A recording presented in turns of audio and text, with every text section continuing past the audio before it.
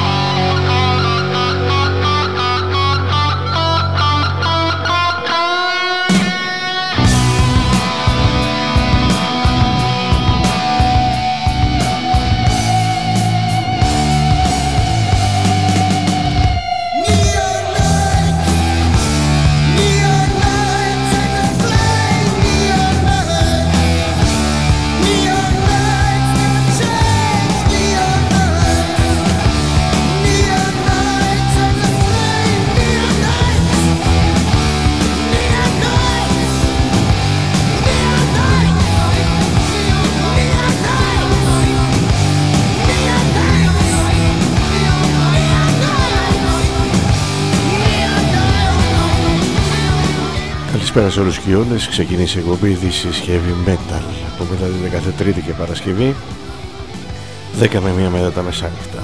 Ο Κώστας Κυριακάκης είναι στο μικρόφωνο και στην επιμέλεια της εκπομπής και το πρώτο τραγούδι ήταν το Neon Nights από τους Accept, από το Restless and Wild που κυκλοφόρησε το 1982 και ήταν το τελευταίο τραγούδι στην πρώτη πλευρά του βινιλίου του Restless and Wild.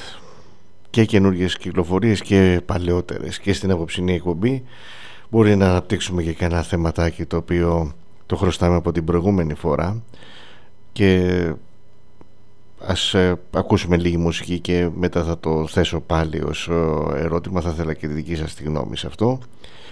Το επόμενο τραγούδι είναι ένα τραγούδι που κυκλοφόρησε 2 χρόνια νωρίτερα από το Restless and Wild στο Heaven and Hell, το άλμπουμ των Black Sabbath το 1980, από το οποίο ελπί θα ακούσουμε το ομότιτλο τραγούδι.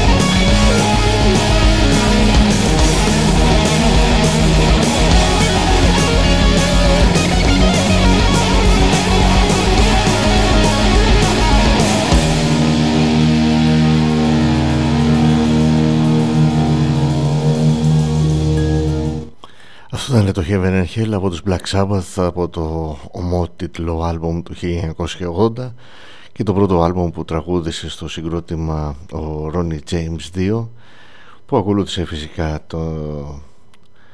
ο Ozzy Osbourne στα φωνητικά, ο οποίος το τελευταίο άλμπουμ που έχει τραγουδήσει με τους Black Sabbath είναι το 1978, το Never Say Die. Για άλλο ένα άλμπουμ ο Ronnie James 2 τραγούδισε στους Black Sabbath την επόμενη χρονιά που κυκλοφόρησαν από το Heaven and Hell, το Mob Rules το 1981, και μετά από αρκετά χρόνια όπου έκαναν και ένα τρίτο δισκάκι μαζί, το The Humanizer, το 1992.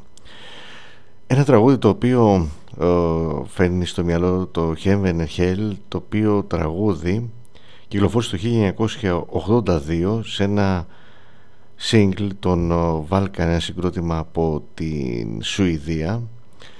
Το single είχε τίτλο Mystery και είναι το μότιτλο τραγούδι από τα δύο τραγούδια τα οποία ήταν αυτό το συγκλάκι που κυκλοφόρησε. Το Traveling ήταν το B-side.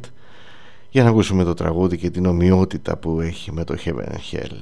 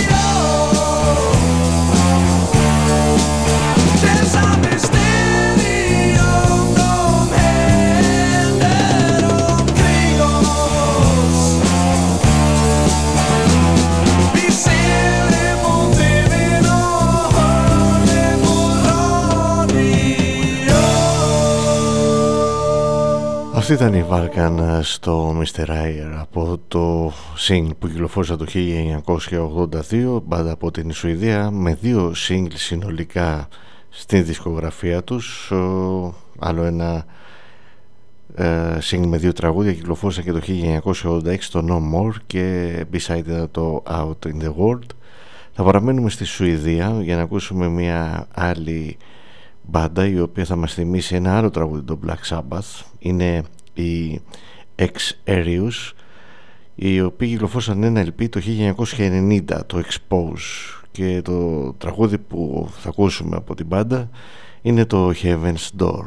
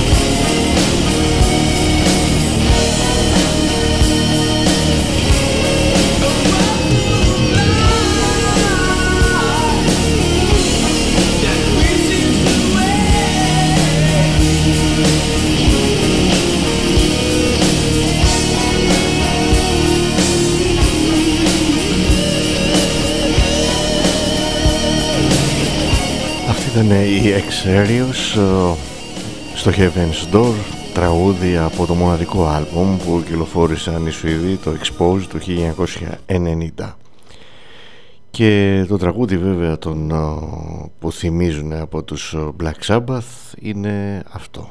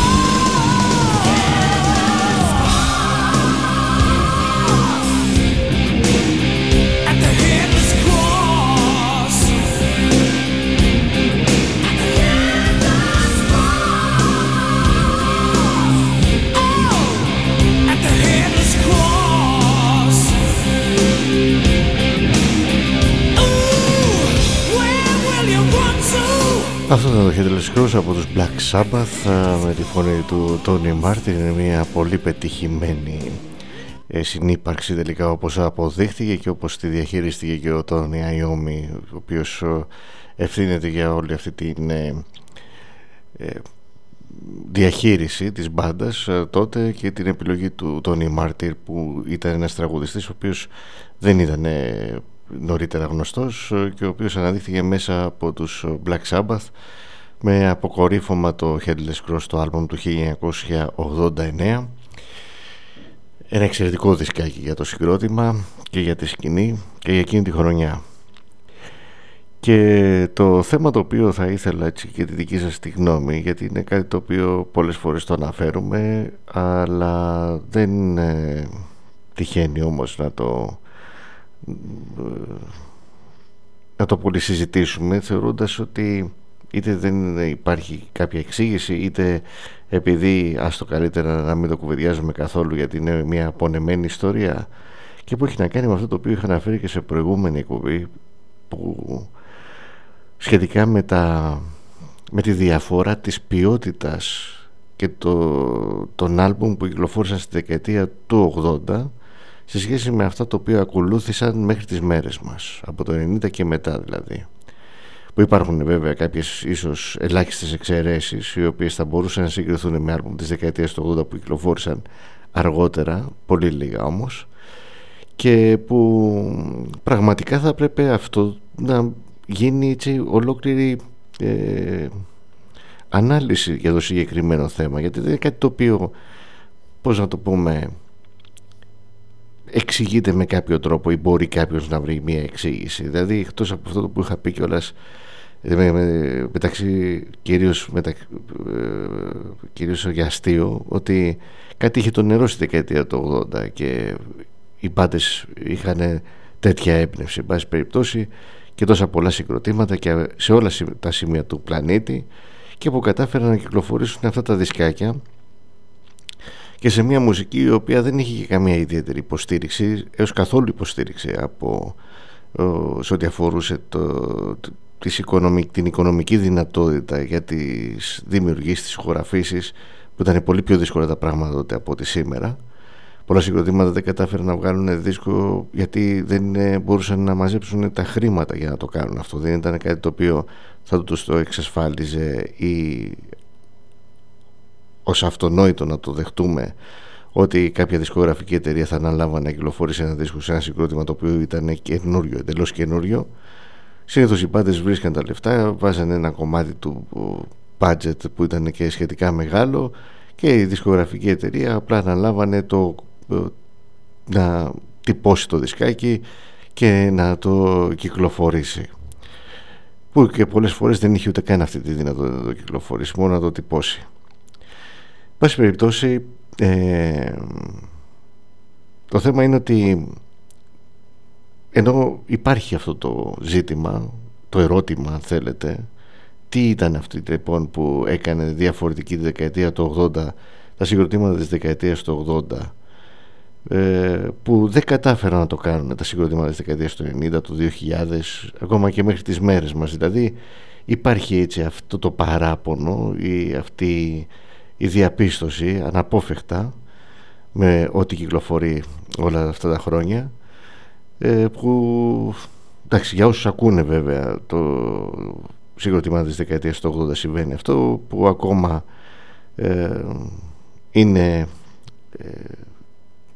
θεωρούν ότι πρόκειται για αξιόλογα συγκροτήματα που δεν έχουν ξεπεραστεί ο ήχος τους και οι συνθέσεις τους, και που αναπόφευκτα θα τα συγκρίνεις με τις καινούριες μπάντες οι οποίες παρουσιάζονται κάθε τόσο με καινούριες δημιουργίες, να ξεχωρίζουν στις μέρες μας κάποια συγκροτήματα τα οποία όμως πάλι δεν μπορούν να δώσουν στοιχεία τα οποία είχαν μπάντες στη δεκαετία του 80. Και δεν μιλάω ειδικά για την μουσική, για το ύφος μάλλον του metal που ήταν το heavy metal τότε και το thrash metal. Μιλάω σαν μουσική συνέχεια, γιατί ούτως ή άλλως καμία σχέση δεν έχει το heavy metal και το thrash metal με το black ή με το nu metal. Μπορεί να ακούγονται σκληρά και τα δύο, αλλά και η φιλοσοφία μπορεί να είναι διαφορετική αν υπάρχει μια έτσι ας πούμε υποκουλτούρα σε κάθε σκηνή. Αυτή είναι διαφορετική. Η θεματολογία επίσης μπορεί να είναι διαφορετική, το που επικεντρώνονται οι μπάντες θεματικά, και μιλάμε για διαφορετικές σκηνές στην ουσία, οι οποίες απλά μένουν στο ίδιο μοτέλ, το οποίο λέγεται metal. Καμία άλλη δηλαδή σχέση μπορεί να μην έχουν. Και εντάξει, υπάρχουν βέβαια φίλοι οι οποίοι ακούνε πιο εύκολα κάτι το οποίο έχει την κατάληξη metal από ότι αν ήταν ας πούμε ένα άλλο είδος διαφορετικό, το οποίο δεν συντάσσονταν με αυτή την σκηνή του metal. Είναι και έχει ανακαλυφθεί και αυτό το ενοχικό κομμάτι ίσως κάποιες φορές, που μπορεί να αισθάνονται κάποιοι των προτέρων ότι παρεκκλίνουν από μια μουσική την οποία έχουν επιλέξει, οπότε το καλύπτουν αυτό το κομμάτι όταν έχουν κάποια συγκροτήματα, κάποιες σκηνές στην κατάληξη metal, αλλά παίζουν διαφορετικά πράγματα. Δεν ξέρω κιόλας αν αυτό ήταν και ένα τέχνασμα το οποίο δημιουργήθηκε για να καλύψει ακριβώς αυτή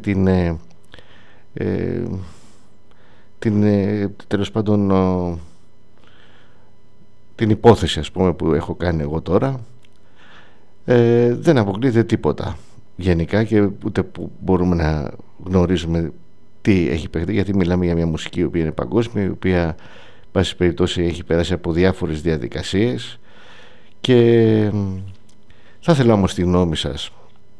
Τι είναι αυτό το διαφορετικό το οποίο υπήρχε στη δεκαετία του 80 και κυκλοφόρησαν τόσα πολλά άλμπουμ από τόσα πολλά συγκροτήματα, και που δεν έγινε κάτι παρόμοιο τέλος πάντων στα επόμενα χρόνια?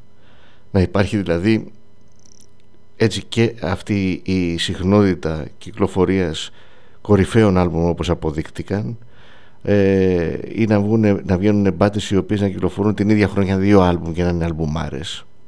Δηλαδή και η ποσότητα των πολύ καλών κυκλοφοριών που καταγράφηκαν στη δεκαετία του 80.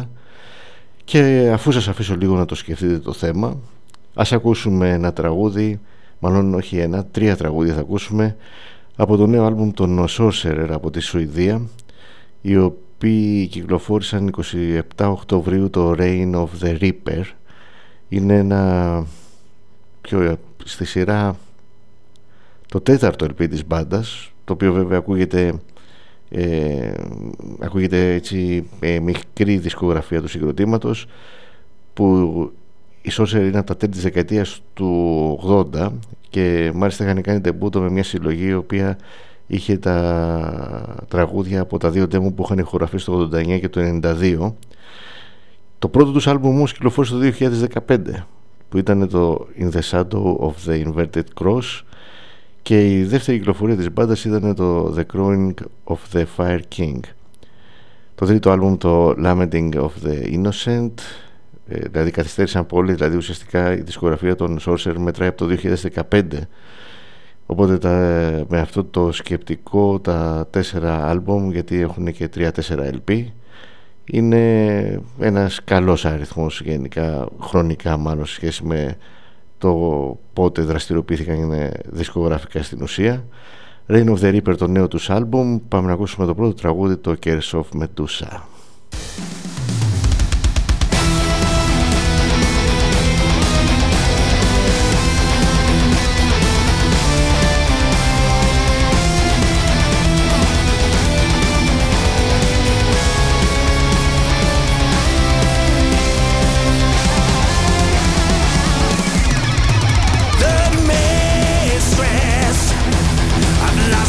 Despair. I've been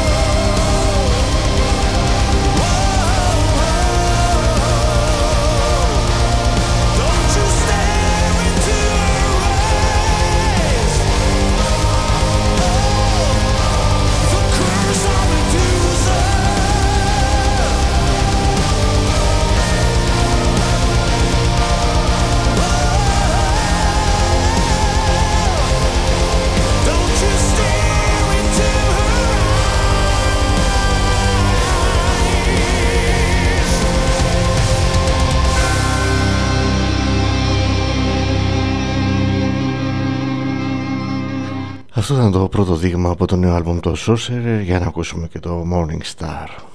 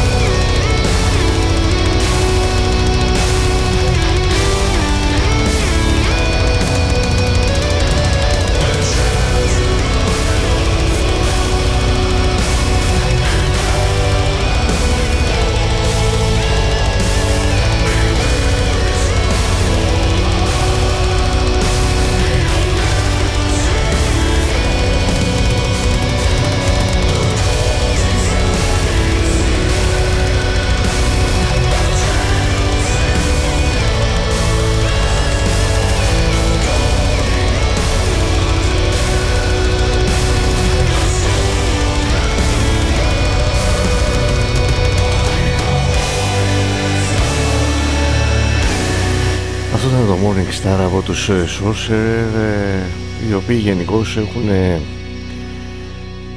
είναι σε πολύ καλό επίπεδο η μπάντα, παρότι επανήλθε δισκογραφικά που ποτέ δεν ήταν, δηλαδή στην ουσία, γιατί το Sorcerer που είχε κυκλοφορήσει και που είχε κάνει αίσθηση το ομότιτλο και ομώνυμο τραγούδι της συλλογής το 1995, δεν ήταν άλμπουμ, ήταν συλλογή από τα δύο demo τα οποία είχαν κυκλοφορήσει, και όπως σας είπα, ουσιαστικά το πρώτο τους άλμπουμ κυκλοφόρησε το 2015, 20 χρόνια δηλαδή μετά, και η μπάντα εμφανίστηκε σε μια πολύ καλή κατάσταση, με στοιχεία τα οποία είχαν ήδη φανεί από το πρώτο LP, γιατί μπορεί να είναι μια epic doom metal μπάντα, αλλά δεν περιορίζεται στο ότι πρέπει, ας πούμε, ξέρω εγώ, να είναι ο ήχος τους και οι συνθέσεις τους υποχρεωτικά αργόσυρτες, κάτι, ας πούμε, για παράδειγμα,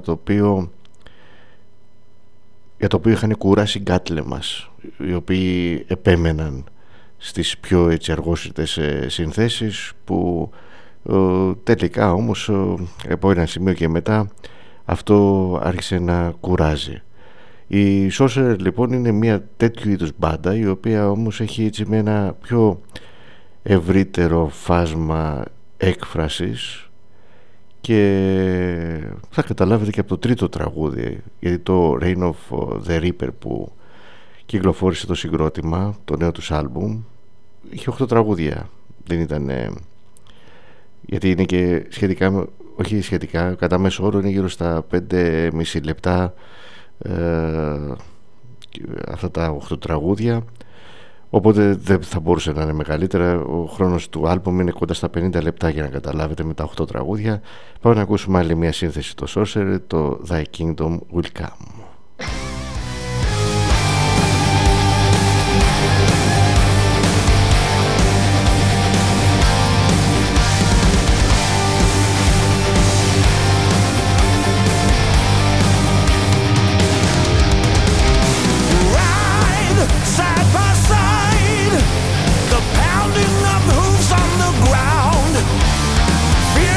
You race through the snow in search of the glory.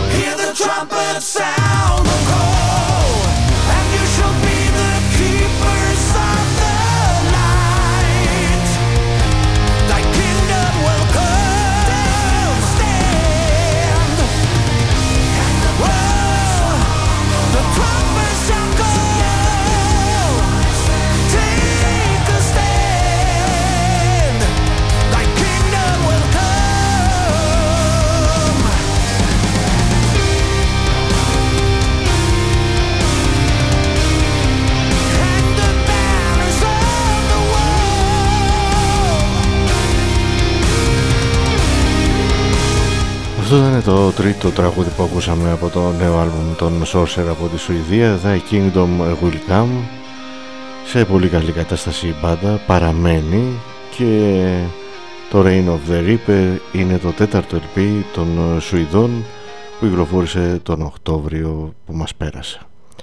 Για να δούμε τώρα εδώ τι έχουμε από γνώμες σχετικά με το μόνιμο έτσι ερώτημα που διαιωνίζεται δεκαετίες τώρα, γιατί στη δεκαετία του 80 βγαίνανε όλα αυτά τα συγκροτήματα με τέτοια έμπνευση, τόσο ωραία δισκάκια, κάτι το οποίο δεν έγινε κάτι ανάλογο είτε ως μεμονωμένες σκηνές που ακολούθησαν μετά το heavy metal, είτε όλα τα επόμενα χρόνια. Ο Poo Rocker λέει ότι το κλασικό heavy metal είχε μια τεράστια παύση, όχι από μουσικής άποψης αλλά οπαδικά. Αυτό επηρέασε πολύ και τη μουσική παραγωγή. Τα νέα παιδιά που παίζουν τώρα προσπαθούν να μπουν σε μια 80's μουσική αισθητική χωρίς να έχουν ζήσει αυτή τη ζωή των 80's. Είναι λίγα δύσκολο, γιατί μιλάμε για κάτι που δύσκολα μπορείς να το κάνεις χτήμα. Είναι σαν να ασχοληθώ μουσικά με τα 50's, 60's, όταν εγώ τότε ήμουνα αστρόσκονη, πώς θα μπω στο κλίμα των χίπιδων. Όσον αφορά τις μπάντες, τις 80's μπάντες, κάποια στιγμή απλά ταυτίσανε. Μα δεν είναι το θέμα. Οι 80's μπάντες του κάνουν αυτό που ήταν να κάνουν. Βγάλαν τις δισκάρες τους, τελείωσε. Από εκεί και πέρα. Δεν μιλάμε για τις 80's μπάντες, μιλάμε για τις 90's, zeros και δεν ξέρω εγώ τι. Συνεχίζω όμως αυτό που λέει ο φίλος μου Poo Rocker. Η έμπνευση κάποια στιγμή μένει, πιάνει ταβάνι. Πάντως και τώρα βγαίνουν πολύ καλά πράγματα και σίγουρα στο μέλλον θα γίνει ταμείο, ολοκλήρωσε ο φίλος μου Poo Rocker. Πάμε στην επόμενη γνώμη που είναι του φίλου μου του Midnight. Τη δεκαετία του 80 ράφτηκαν και παίχτηκαν πάρα πολλά πράγματα. Ό,τι νέες ιδέες ή μουσικά στυλ δημιουργήθηκαν και παίχτηκαν τότε. Μετά ήρθε και η λέλαπα του grunge το 90 και όλα στη μουσική μας πήγανε πίσω. Το Thy Kingdom Come πολύ καλό, αν εξαιρέσει το ρεφρέν, και επίσης θυμίζει παλιούς Sorcerer. Τα προηγούμενα άλλο στυλ, λέει ο φίλος μου ο Midnight, άλλο στυλ σε σχέση με το δισκάκι του 95, γιατί αυτά που έχουν κυκλοφορήσει ως LP από το 2015 αυτό το στυλ έχουν περίπου. Ο φίλος μου Ντί λέει: συμφωνώ με το οπαδικό κλίμα, αλλά υπήρχε και αφοσίωση και δεν υπήρχαν κινητά. Ήταν η τότε ηλεκτρονική έκφραση δημιουργικότητας. Ναι, μάλλον δεν έγινε κατανοητός όμως. Δεν μιλάμε γιατί δεν συνεχίστηκε αυτό το οποίο συνέβαινε στη δεκαετία του 80 με τις κυκλοφορίες αυτές οι οποίες έχουν γίνει μνημιώδεις και έχουμε πλέον καταλήξει ότι είναι ανεπανάληπτες. Βγήκανε πολλές σκηνές μετά, πολλά συγκροτήματα, στο black, στο death, στο nu metal, σε όλο τέλος πάντων αυτό το οποίο ακολούθησε.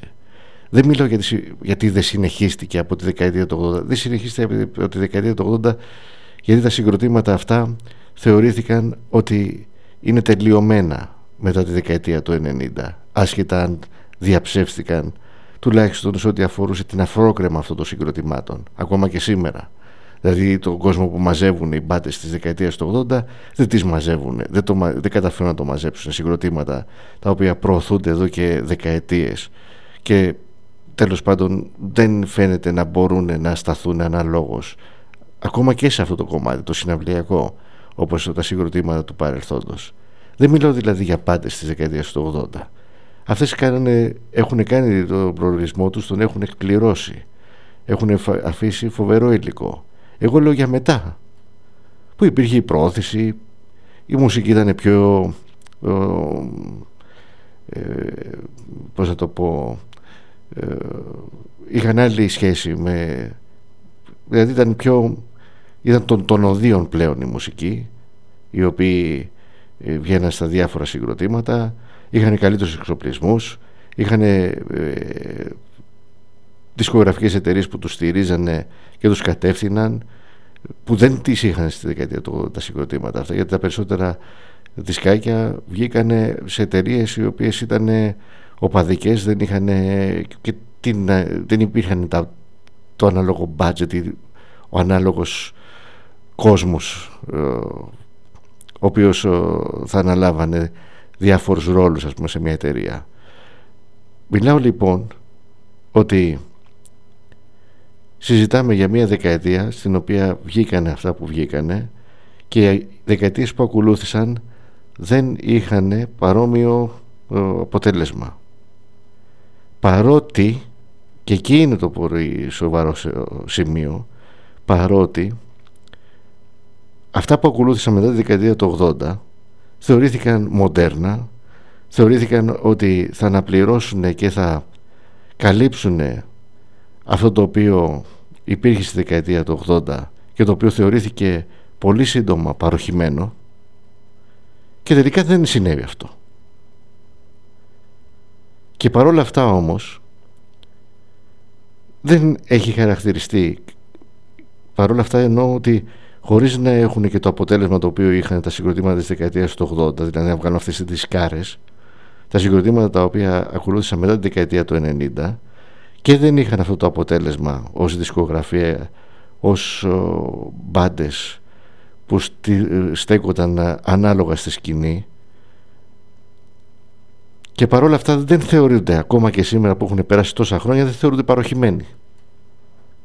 Πώς γίνεται λοιπόν μια σκηνή η οποία έχει βγάλει όλα αυτά τα αριστουργήματα, λοιπόν, να θεωρείται μέσα σε μια δεκαετία που ήταν και λιγότερο, δεν ήταν δεκαετία, παροχημένη, όλη αυτή η δεκαετία τέλος πάντων, και μετά οι δεκαετίες που θα ακολουθήσουν να μην έχουν το ίδιο αποτέλεσμα με τη δεκαετία του 80, και να μην θεωρείται τίποτα από αυτό το οποίο ακολούθησε μετά τη δεκαετία του 90, μετά από 30 χρόνια, όχι μετά από 10 χρόνια, να μην θεωρείται παροχημένο.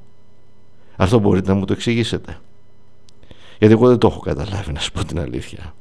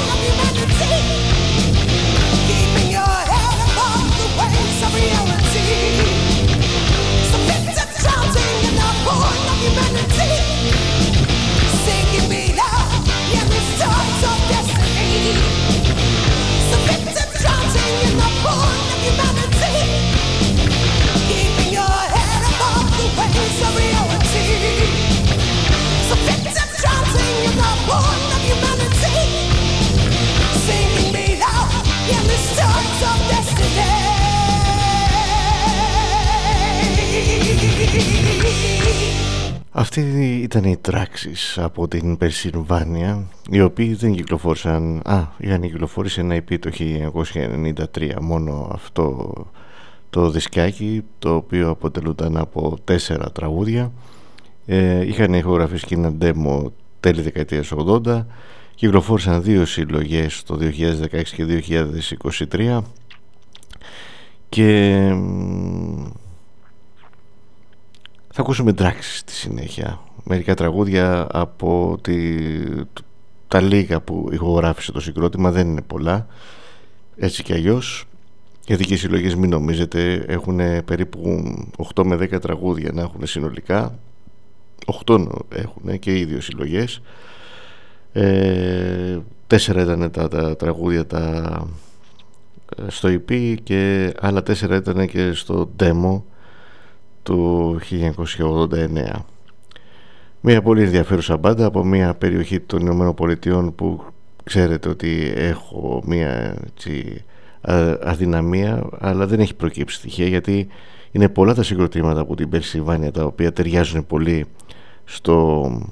στο γούστο μου, να το πω έτσι, που έχει να κάνει βέβαια με το heavy metal, και ακόμα και μπάντες οι οποίες μπορεί να παίζουν progressive metal, να είναι στο power metal και προέρχονται από την Περσιλβάνια, έχουν εξαιρετικό ενδιαφέρον. Με αυτό το σκεπτικό λοιπόν θα ακούσουμε κάποια τραγούδια για όσους φίλους μπορεί να μην έχουν έτσι μια σχετικά καλή εικόνα για το τι εστί Traxxas. Και το επόμενο τραγούδι που θα ακούσουμε είναι το Lost in the Fire, και αυτό είναι, όπως και το προηγούμενο τραγούδι που ακούσαμε, το Tides of Destiny, ήταν στο demo του 1989.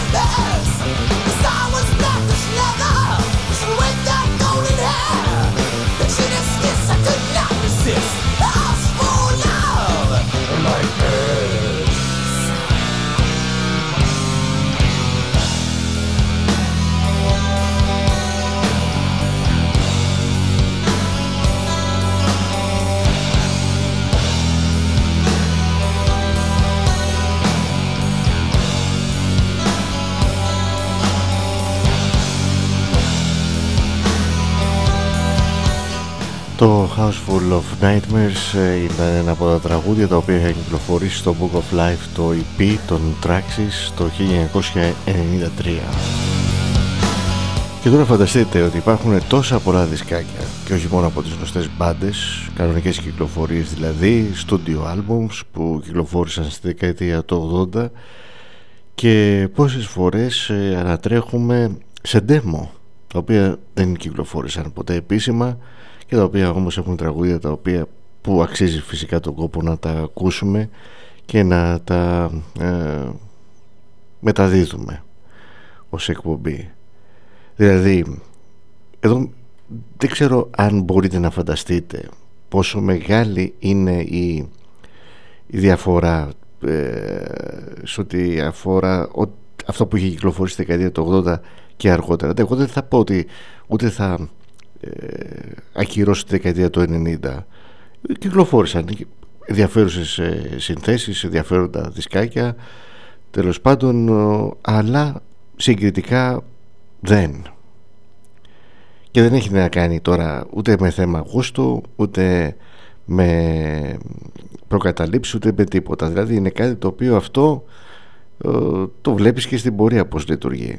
Δηλαδή δεν είναι το θέμα ότι υπήρχαν πολλές μπάντες που ξεκίνησαν και νωρίτερα κιόλας, όχι νωρίτερα από κάποια συγκροτήματα, ίσως όχι, για αρκετές μπάντες οι οποίες αναδείχτηκαν στη δεκαετία του 80 υπήρχαν μπάντες που είχαν ξεκινήσει νωρίτερα όντως, αλλά δεν είναι το θέμα ότι απλά ξεκινήσαν αυτοί νωρίς και πιάσανε θέση στο τρένο και έτσι ο κόσμος ακολούθησε επειδή απλά ήταν τα συγκροτήματα τα οποία προηγήθηκαν σε σχέση με άλλες μπάντες. Ήταν συγκροτήματα τα οποία αυτό το οποίο εισπράκτουνε μέχρι σήμερα το αξίζανε και το εισπράττουνε. Δουλέψανε πολύ πάνω σε αυτό. Κάτι το οποίο μπορούσαν να το κάνουν και οποιαδήποτε άλλη μπάντα. Γι' αυτό κιόλας κάποιες μπάντες έχουν ξεχωρίσει. Βέβαια σίγουρα υπήρχε και το θέμα της προβολής, αλλά μην ξεχνάμε ότι η προβολή από τη δεκαετία του 90 και μετά ήταν πολύ μεγαλύτερη από τη δεκαετία του 80 για συγκροτήματα τα οποία συμμετείχαν σε οποιαδήποτε σκηνή του metal.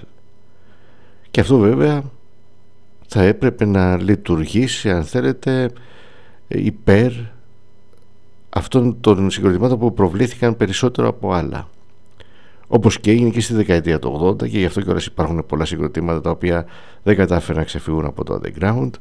Γι' αυτό υπάρχουν συγκροτήματα τα οποία ακούμε demo και αναρωτιόμαστε πως αυτές οι τραγουδάρες δεν κυκλοφόρησαν έστω σε ένα δισκάκι. Και γενικά υπάρχει μια κατάσταση έτσι, νομίζω ότι γίνεται γαργάρα το όλο θέμα, γιατί ξέρετε, εντάξει, έχουμε πέρασει από διάφορες φάσεις, όπως έχουμε πει, σαν σκηνή,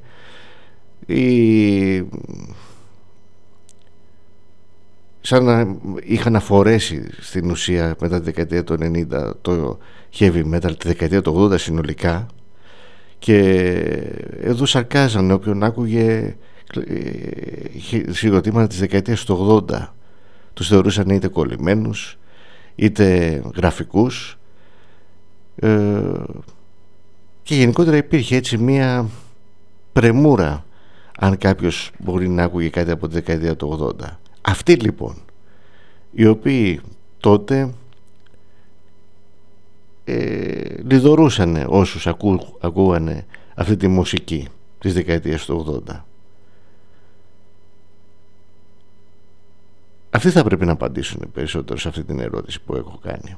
Δηλαδή γιατί από τότε, από τη δεκαετία του 90 και μετά μέχρι σήμερα, δεν υπάρχουν άλλες παροχημένες σκηνές όπως υπήρξε το heavy metal μέσα σε μια δεκαετία, και έχουν περάσει αρκετά χρόνια από το 90.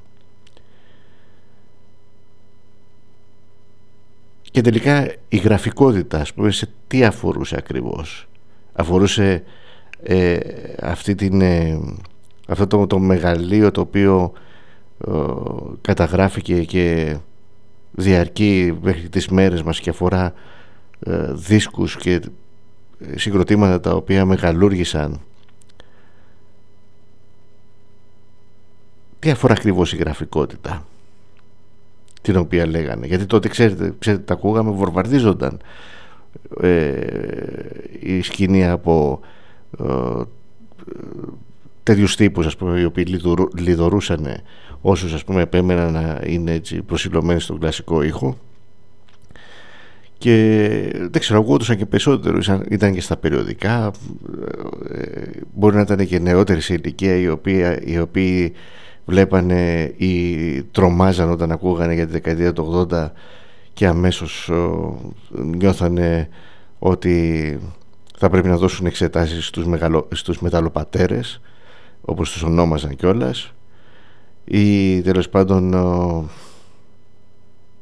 και ποιους λέγανε τώρα μεταλλοπατέρες, έτσι, γιατί και εμένα προφανώς με έχουν πει αρκετές φορές, ιδίως όταν η εκπομπή ήταν ραδιοφωνική. Αλλά πήραμε τώρα για συγκροτήματα. Εγώ δεν έλεγα για τους AC/DC, για παράδειγμα, για τους Accept, για το Van Halen, και που συνήθως κάτι τύποι, ας πούμε, ξέρω εγώ, οι οποίοι ξέρανε 4, 5, 10 και 10 ιστοριούλες από κάποιες μπάντες, από κάποιους μουσικούς, τα είχαν ως Ευαγγέλιο, ας πούμε, και αυτά ήταν όλα που γνωρίζανε. Εδώ μιλάμε, υπάρχουν χιλιάδες συγκροτήματα τα οποία κυκλοφόρησαν έστω και ένα δισκάκι, ένα EP. Υπάρχουν εκατοντάδες συγκροτήματα τα οποία δεν κυκλοφόρησαν τίποτα και σώθηκαν κάποιες ηχογραφήσεις τους σε demo μορφή. Δηλαδή ποιον πού είναι η γραφικότητα και πού είναι και όλα στο κόλλημα. Δηλαδή, γιατί μιλάμε για μια κατάσταση η οποία είναι, όπως έχω πει και άλλη φορά, η σκηνή αυτή του heavy metal είναι κατά ένα μεγάλο ποσοστό που δεν έχει πώς το λένε, εξερευνηθεί, να το πω έτσι. Μόνο τυχαία αν ακούσει κάποια συγκροτήματα, μπει στον κόπο να τα ακούσεις, είναι πολύ πιθανό να πέσει και σε περιπτώσεις, ας πούμε, που δεν έχουν κανένα απολύτως ενδιαφέρον και να κουραστείς και να πεις εντάξει, ας ακούσω κάτι πιο γνωστό, γιατί θέλω να ακούσω λίγο μουσικούλα και να είμαι ήρεμος, να μην τσαντίζομαι, δηλαδή ψάχνοντας να βρω διαμάντια στη λάσπη. Και είναι λογικό αυτό. Ο χρόνος πλέον είναι και περιορισμένος. Αλλά όλη αυτή η ιστορία, ας πούμε, ξέρω εγώ, δεν σημαίνει δηλαδή ότι επειδή μπορεί κάποιος να έχει πέσει σε κάνα δυο ιστορίες που έχουν να κάνουν με άτυχες επιλογές, ότι αυτό είναι και δείγμα του πώς είναι το underground.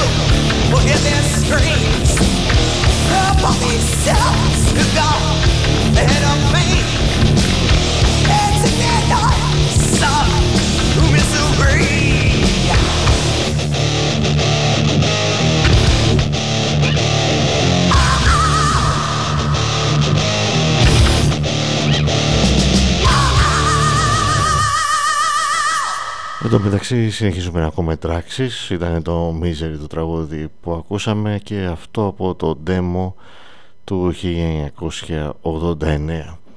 Ο φίλος μου ο Evan λέει κάτι. Καλησπέρα, λέει, άμα το σκεφτείς το ίδιο έγινε και με τη rock. Η καλύτερη περίοδος ήταν το 70 και πιστεύω ότι τώρα να μασάμε τα ίδια σε όλα τα είδη της μουσικής. Αν βάλουμε τη δεκαετία του 70 με τη δεκαετία του 80, γιατί το heavy metal είναι ένα κομμάτι της rock, έτσι, δηλαδή δεν υπήρχε στη δεκαετία του 70 το heavy metal, υπήρχε στη δεκαετία του 80, και αναλογικά να κάτσουμε να υπολογίσουμε τους δίσκους που κυκλοφόρησαν ανάλογα μπάντες τη rock μουσική και ανάλογα στο heavy metal, και βέβαια και τον αριθμό των συγκροτήματων, γιατί πιστεύω ότι στο heavy metal ήταν πολύ περισσότερα τα συγκροτήματα, όπως και τώρα είναι στο black metal και στο death. Δηλαδή αν δείτε τις κυκλοφορίες που βγαίνουν, εάν στο heavy metal υπάρχουν, που όταν λέω heavy metal εννοώ και speed metal και thrash και power metal και progressive, αν δείτε λοιπόν πόσο πολλαπλάσεις είναι οι κυκλοφορίες που κυκλοφορούν από black metal και death metal συγκροτήματα σε σχέση με το heavy metal. Δηλαδή αυτό από τη μία πλευρά δημιουργεί έτσι ένα πιο δύσκολο ανταγωνισμό για τις μπάντες οι οποίες αυτές που εμφανίζονται στη σκηνή, που δεν έχουν κάποιο παρελθόν δηλαδή, αλλά από την άλλη τόσα πολλά συγκροτήματα κάποιος θα βγαίνει να κάνει μια διαφορά πέρα από αυτά τα προβεβλημένα, για να δημιουργήσει έτσι ένα θόρυβο γύρω από το όνομά του. Δηλαδή εδώ μιλάμε για μια αριθμητικά ένα τεράστιο αριθμό κυκλοφοριών σε σχέση με το heavy metal, το οποίο βέβαια δεν ξέρω, πάνε φαντάζομαι άπατα τα περισσότερα, όπως συμβαίνει σε κάθε σκηνή. Είπαμε, δεν υπάρχει ατελείωτος χώρος για να βγουν πρωτοκλασσάτες μπάντες. Υπάρχει ένα όριο δηλαδή, το οποίο αυτό το όριο φυσικά το ορίζουν οι εταιρείες, δεν το ορίζει ο κόσμος, δεν το ορίζουν τα ίδια τα συγκροτήματα.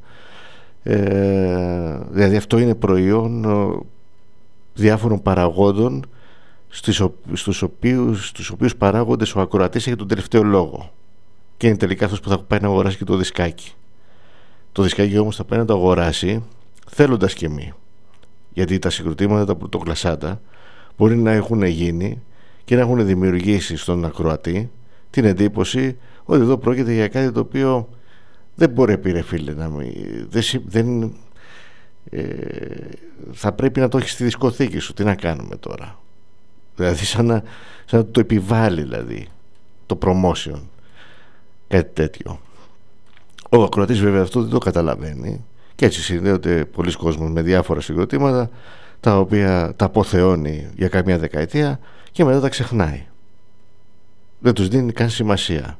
Μπορεί να τους θυμηθεί ίσως άμα έρθουν μετά από καμία 20ετία για καμία συναυλία και να θυμηθεί τα νιάτα του, ας πούμε, όπως γίνεται με Iron Maiden και κυρίως με Iron Maiden στο δικό μας το χώρο, που πάνε κάποιοι τύποι επειδή τους ακούγαν όταν πήγαιναν σχολείο και τώρα είναι 50'ριδες, αλλά δεν έχουν καμία σχέση με το heavy metal γενικώς. Οπότε λοιπόν εγώ δεν θεωρώ ότι η δεκαετία του 90 φυσικά και ήταν μια πάρα πολύ καλή δεκαετία και βγήκανε πολύ ωραία συγκροτήματα, τα οποία πολλά από αυτά έδωσαν και επιρροές στις μπάντες της δεκαετίας του 80, αλλά αναλογικά, και σκεφτείτε κιόλας ότι δεν προωθούνταν. Εντάξει, στη δεκαετία του 70 ήταν λίγο πιο άτονη και η δυνατότητα τους προώθησης, δηλαδή υπήρχαν λιγότερα περιοδικά, δεν υπήρχε τηλεόραση και τα ραδιόφωνα ήταν περιορισμένα. Υπήρχε όντως, και η δεκαετία του 70 είχε τέτοιου είδους ζητήματα ώστε να μπορεί να προωθήσει τη μουσική της, αλλά νομίζω ότι δεν βγήκανε περισσότερα συγκροτήματα στη δεκαετία του 70 από τη δεκαετία του 80. Απλά στη δεκαετία του 80 το heavy metal, το οποίο πήρε τη σκητάλη ουσιαστικά στο rock, διότι τα rock συγκροτήματα είχαν αρχίσει να γίνονται mainstream από τα τέλη της δεκαετίας του 70, δεν ακούγονταν από τόσο κόσμο, δηλαδή δεν καταγράφουν τις πωλήσεις ίσως που θα κατέγραφαν αν ήταν, ας πούμε, ξέρω εγώ, έτσι πιο εύπεπτα στα αυτιά του κόσμου. Βέβαια αυτό είναι ένα ατού για το heavy metal σε ό,τι αφορά την πορεία του σαν είδος μουσικής, καθώς δεν είχε καμία υποστήριξη, και παρόλα αυτά όμως είναι μια μουσική η οποία ακούστηκε και ακούγεται σε όλο τον πλανήτη, σε μικρότερες εστίες ακροατών, αλλά σε όλες τις χώρες του κόσμου σχεδόν. Κάτι το οποίο δεν μπορείς να το πεις για οποιοδήποτε είδος μουσικής αυτό, έτσι. Και ούτε μπορείς να πεις, ας πούμε, ξέρω εγώ, ότι pop έχει σκηνή. Δεν είναι σκηνή. Pop είναι ότι είναι προς πώληση. Ένα πανέρι είναι η pop που μπαίνουν διάφορα είδη μέσα και τέλος πάντων προβάλλονται, έτσι, πλασάρονται για να τα ακούνε αυτοί οι οποίοι θέλουν να είναι μέσα στα πράγματα. Και δεν ξέρω και αν ακούνε μουσική γενικότερα, αν αυτό τους ενδιαφέρει. Ο φίλος μου ο Μάνος λέει ότι θα προσθέσω ότι στα 80's υπήρξε και η δεχτικότητα από τον όγκο των οπαδών, αλλά και τις κοινωνικές συνθήκες που πολλαπλασίαζε την κοινωνική απήχηση και εικόνα ποιότητας της όλης σκηνής. Υπήρξε όμως, ο Μάνο, τώρα που το λες αυτό, και ένα, πώς να το πω τώρα, υπήρξε και η αρπαχτή, ιδίως στην Ελλάδα. Αυτό το είχαμε πιο έντονο και φαντάζομαι ότι και θα υπήρχε και στο εξωτερικό. Δεν είναι ελληνικά φαινόμενα αυτά. Εμείς και αλλιώς όχι το αφομοιώνουμε, ότι εναρμονίζεται στην ελληνική κοινωνία, το έχουμε πάρει από το εξωτερικό, αλλά το χρεώνουμε ότι είναι δική μας παραξενιά, ας πούμε. Να θυμίσω ότι τις βιντεοκασέτες αυτές που κυκλοφόρησαν στη δεκαετία του 80, βέβαια άλλου τύπου, τέλος πάντων άλλος χώρος αυτός, που άκουγες κάτι μουσικές, είχα πέρα κάτι synth εκεί πέρα και βγάζαν κάτι MIDI ήχους που υποτίθεται ότι ήταν soundtrack σε διάφορες βιντεοκασέτες. Υπήρχε φτύνια στη δεκαετία του 80 και στο ντύσιμο μπορεί να υπήρχε και στην αισθητική, δηλαδή δεν ήταν μια δεκαετία η οποία μπορείς να πεις ότι καλόγουστη γενικά. Υπήρχε ένα ψάξιμο, μια, ας πούμε, ανησυχία για το παρακάτω, αλλά δεν νομίζω όμως ότι ήταν ικανοί όσοι βρεθήκαμε στη δεκαετία του 80 και ακούγαμε να ξεχωρίσουμε την ποιότητα. Δική μου άποψη αυτή, βέβαια. Ο φίλος μου Πουρόκερ λέει ότι έχω ένα φίλο ντράμερ, καθηγητή, κάνει μαθήματα, ξεκίνησε τα μαθήματα το 1990, εκεί στα τέλη των 90's. Μου λέει 9 στα 10 παιδιά που πήγαιναν για μάθημα πριν ξεκινήσουν καν ήξεραν και έπαιζαν δίκαση. Δηλαδή παίζω δίκαση, αλλά δεν ξέρω βασικούς ρυθμούς, blues, ragtime κλπ. Απλά άλλαζαν και τα γούστα. Από ένα σημείο και μετά δεν υπάρχει μια εξήγηση, πιστεύω, είναι χιλιάδες. Να διαβάσεις το βιβλίο, όχι εγώ, για όλους μας μάλλον, το λέει ο φίλος μου Πουρόκερ, του Μίκη, η μουσική για τις μάζες. Μιας και ρωτάς για Black Death, αναρωτιέμαι και εγώ πως ακόμα δεν θεωρούνται γραφικοί όταν στα μεγάλα φεστιβάλ, και ενώ παίρνουν τη μερίδα του λέοντος, επί της ουσίας είναι γλάστρες δίπλα στα μεγάλα ονόματα. Και όχι μόνο αυτό, νομίζω ότι θα μπορούσαν να θεωρηθούν γραφικοί και για την εμφάνισή τους μετά από τόσα χρόνια. Δηλαδή θυμόμαι, ας πούμε, για παράδειγμα τους Manowar, πως τους λιλοδορούσαν για τα γούνινα σοβρακάκια και όλα αυτά, αλλά όπως ξέρουμε όλοι μας δεν συνέβη το ίδιο με άλλες περιπτώσεις.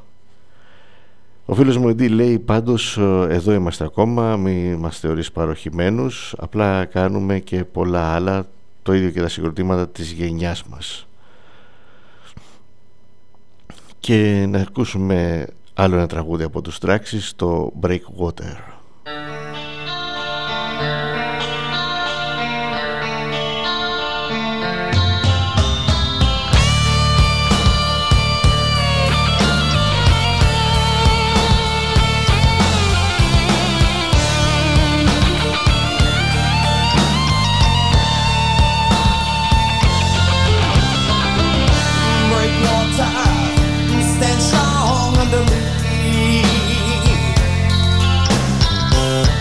Knowing breeze spans the distance that I see.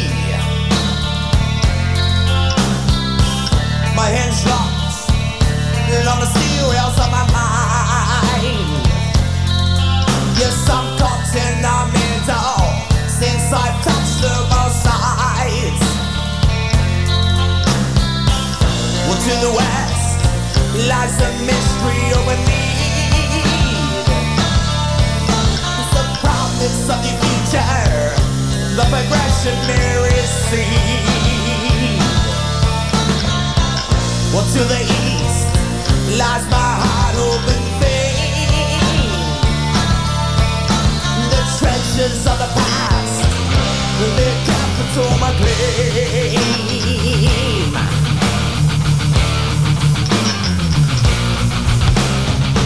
Just one man who had free ways to go.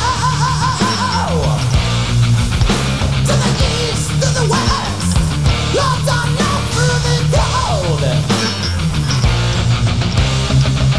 One thing certain, is whichever choice I make. Yes, one man, he's in guarding a day.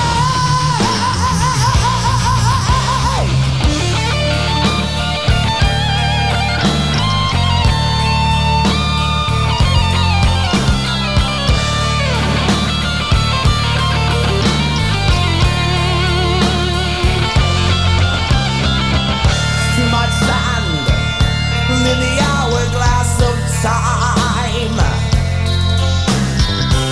Just one problem, it's all on the bottom side.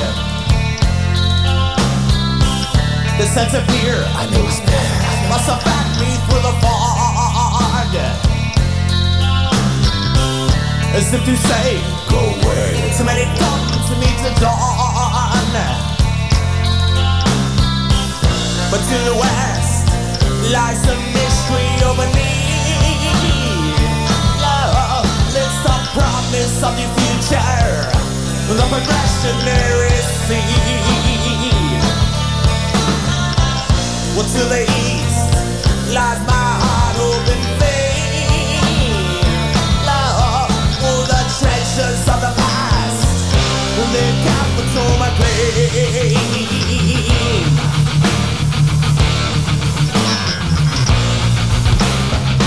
Just one man, let free ways to go. To the east, to the west, go down now through the gold. One thing certain, is whichever choice I make. Yes, one man,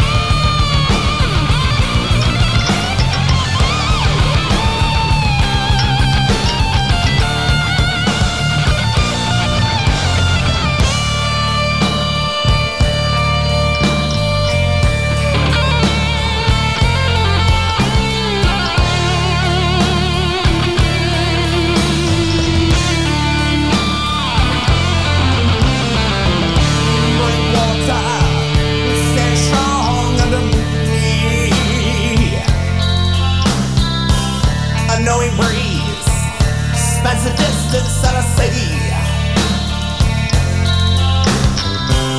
My hands are locked on the steel rails of your minds. We're all caught in the middle since we touched the both sides. Just one man and three ways to go. To the east, to the west, you're done not through the gold. One thing certain is whichever choice I make.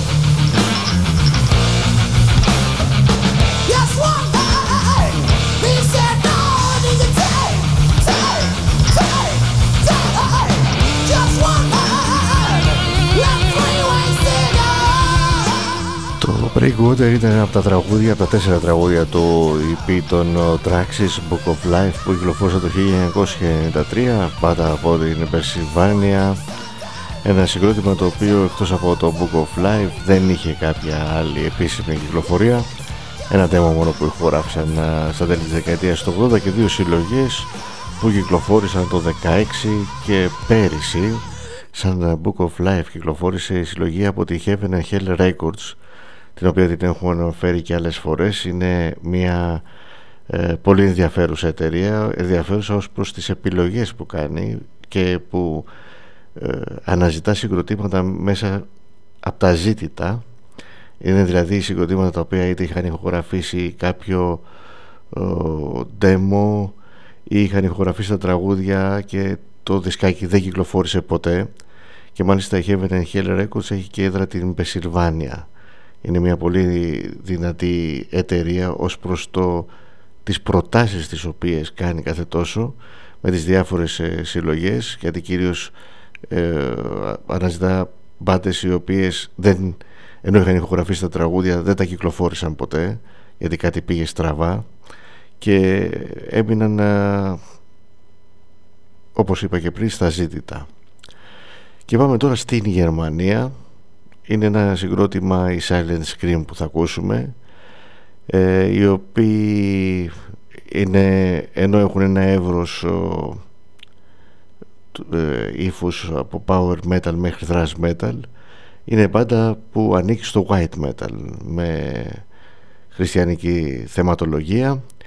Και οι Silent Scream κυκλοφόρησαν, γιατί δεν υπάρχουν πια, 2 LP και ένα EP. Το EP ήταν και το debut, το Metronome of Power, 1996. Το 1998 κυκλοφορούν το Bow Down and Pray και το 2008 το Serenades of Fear. Από εκεί θα ακούσουμε το πρώτο τραγούδι, γιατί θα ακούσουμε μερικά τραγούδια και από τους Silent Scream. Το Surgical Strikes είναι το πρώτο δείγμα γραφής των Silent Scream από τη Γερμανία.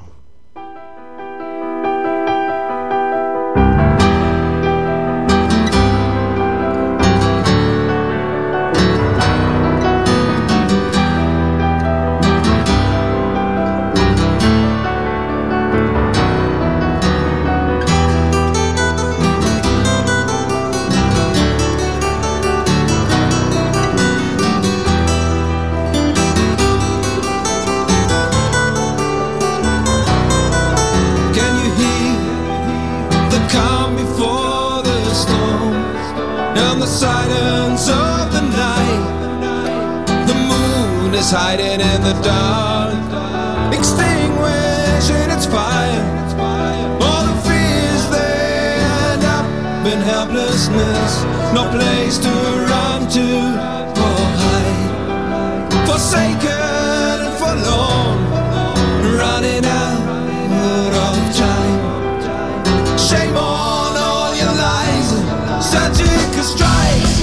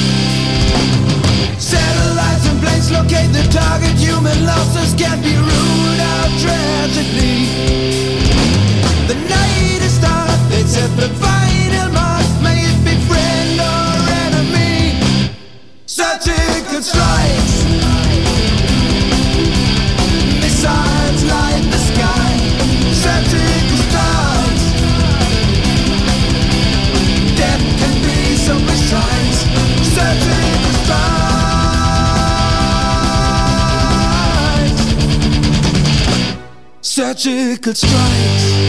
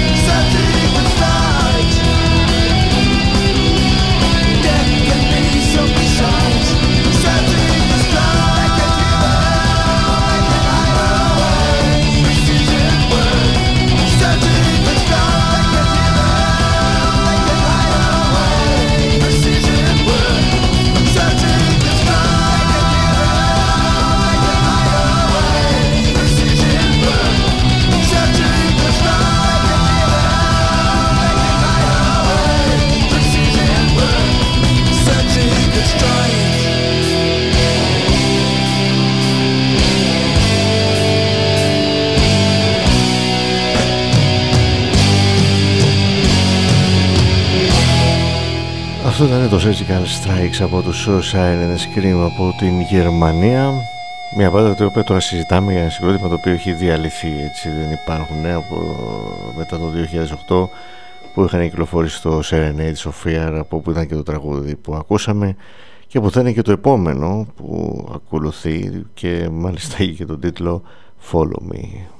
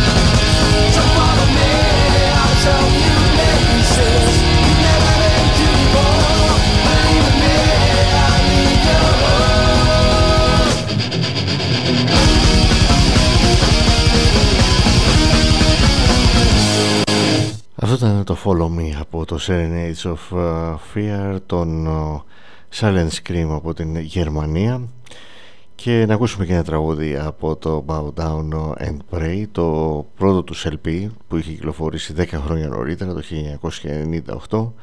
Το Unknown Hero είναι το τραγούδι των Silent Scream που θα ακούσουμε.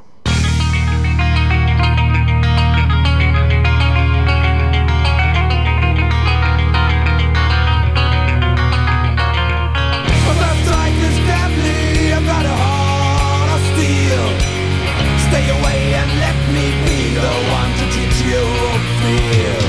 My power finds you, don't embarrass me. Determination, that's so true, and forever you will see. I am the unknown hero.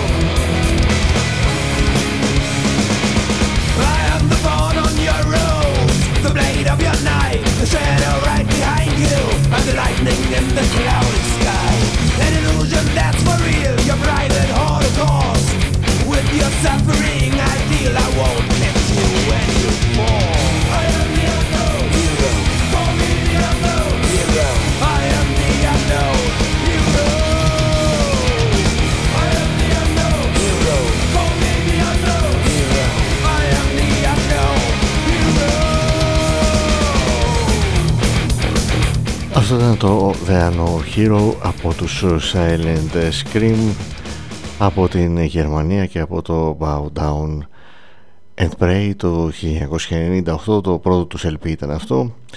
2 άλμπουμ και ένα EP κατέγραψαν τελικά η Silent Scream από την Γερμανία.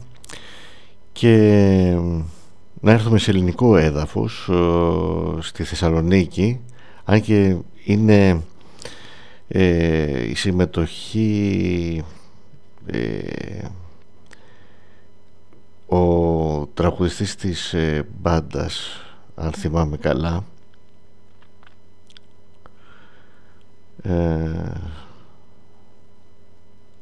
δεν είμαι τώρα και βέβαιος, ναι, δεν έχει σχέση. Υπάρχει και μια κυπριακή συμμετοχή στο συγκρότημα, δεν είναι ο τραγουδιστής.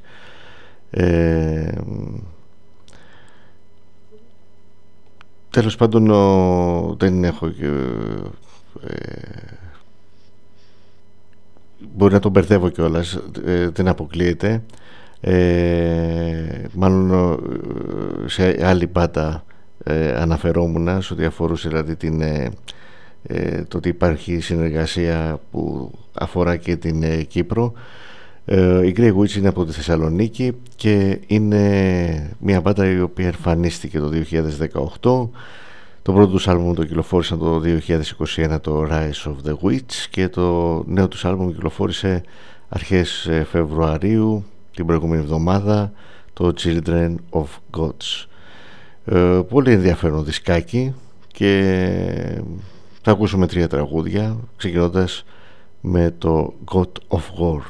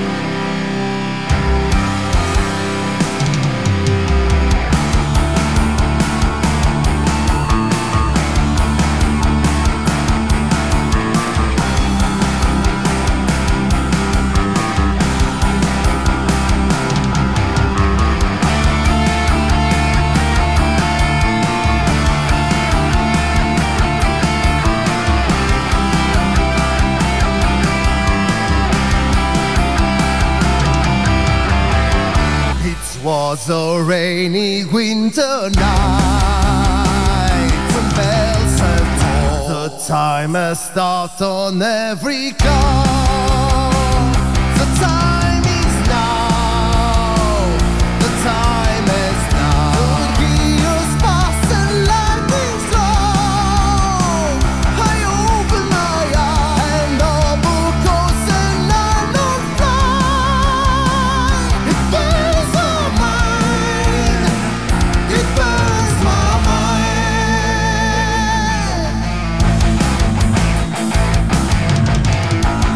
In the female, trivialize and body souls disappearing.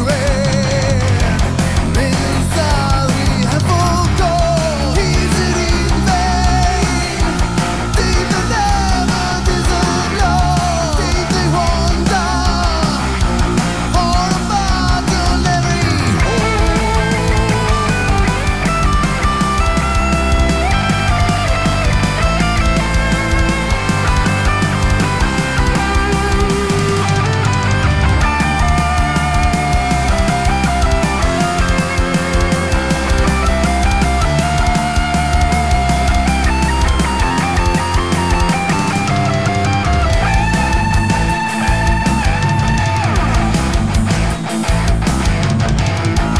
I will change that.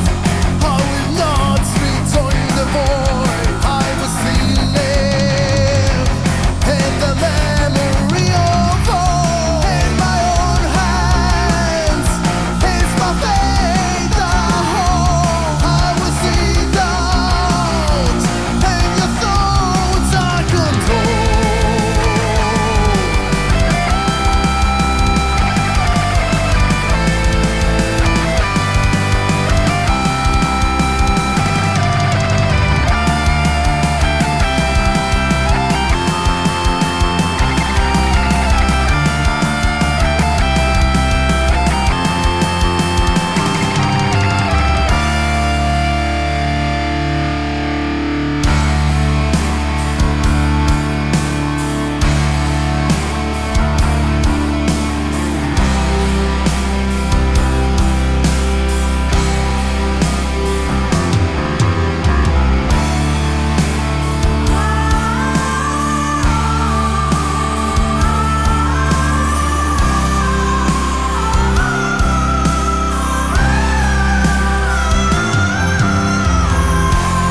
I will live through the day.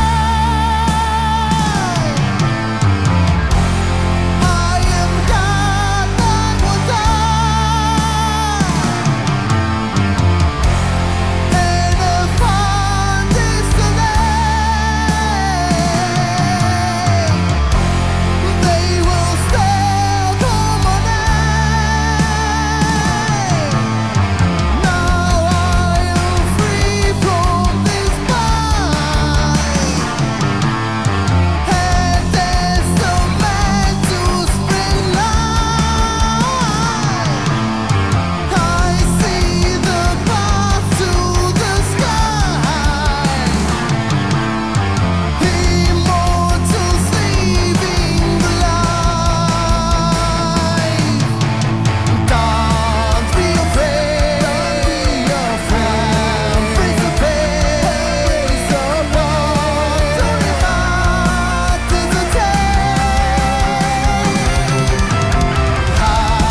hidden spark, hidden my way to the sky. Cut the rivers of ice. Don't be afraid, your friend. Praise the praise of God.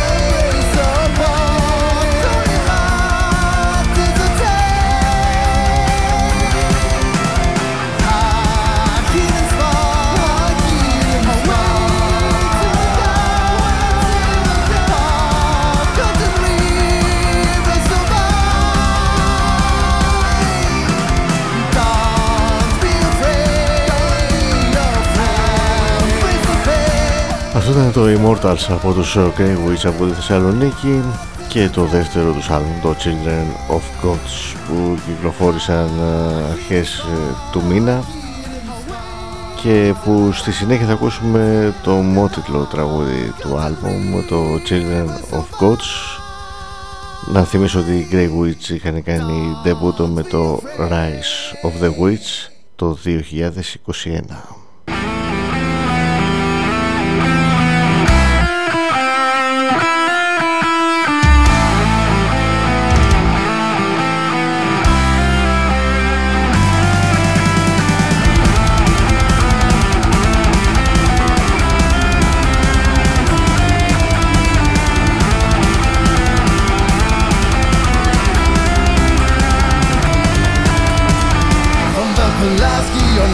On the gloria, come take this land now and forever.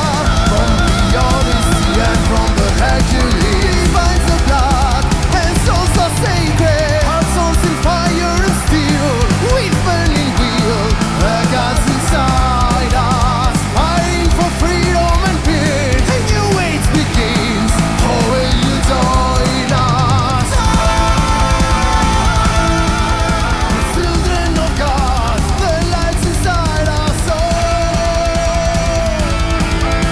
Children of God, the lights inside us now.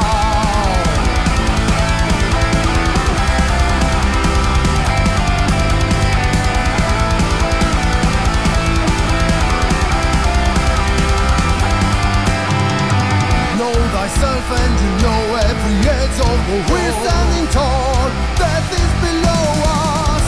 Anyone who comes close to the century, we all are here. Inspired and love, it is a matter of will. Fight for your belief and live forever. Death is the glory in battle, never look back. We are the others.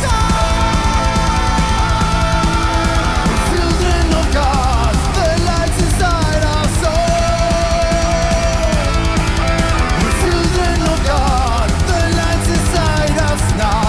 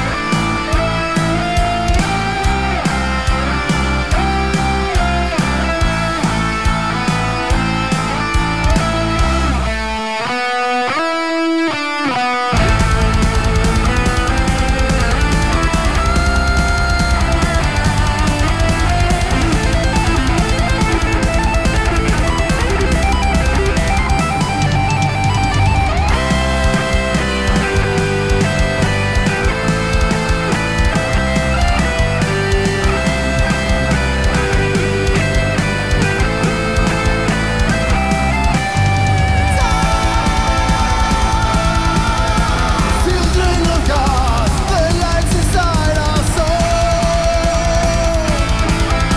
Children of God, the lights inside us now. Children of God, the lights inside our soul. Children of God, the lights inside us now.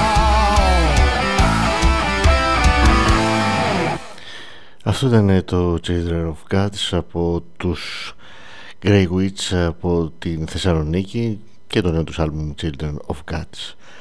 Και εξακολουθούν να έρχονται όλο και καινούργιες κυκλοφορίες, οι οποίες έχουν ενδιαφέρον, όπως και να έχει το πράγμα, γιατί σε κάποιες περιπτώσεις σίγουρα κάποιες μπάντες καταφέρουν, έχουν την ικανότητα να μπορούν να γράψουν πολλά καλά τραγούδια.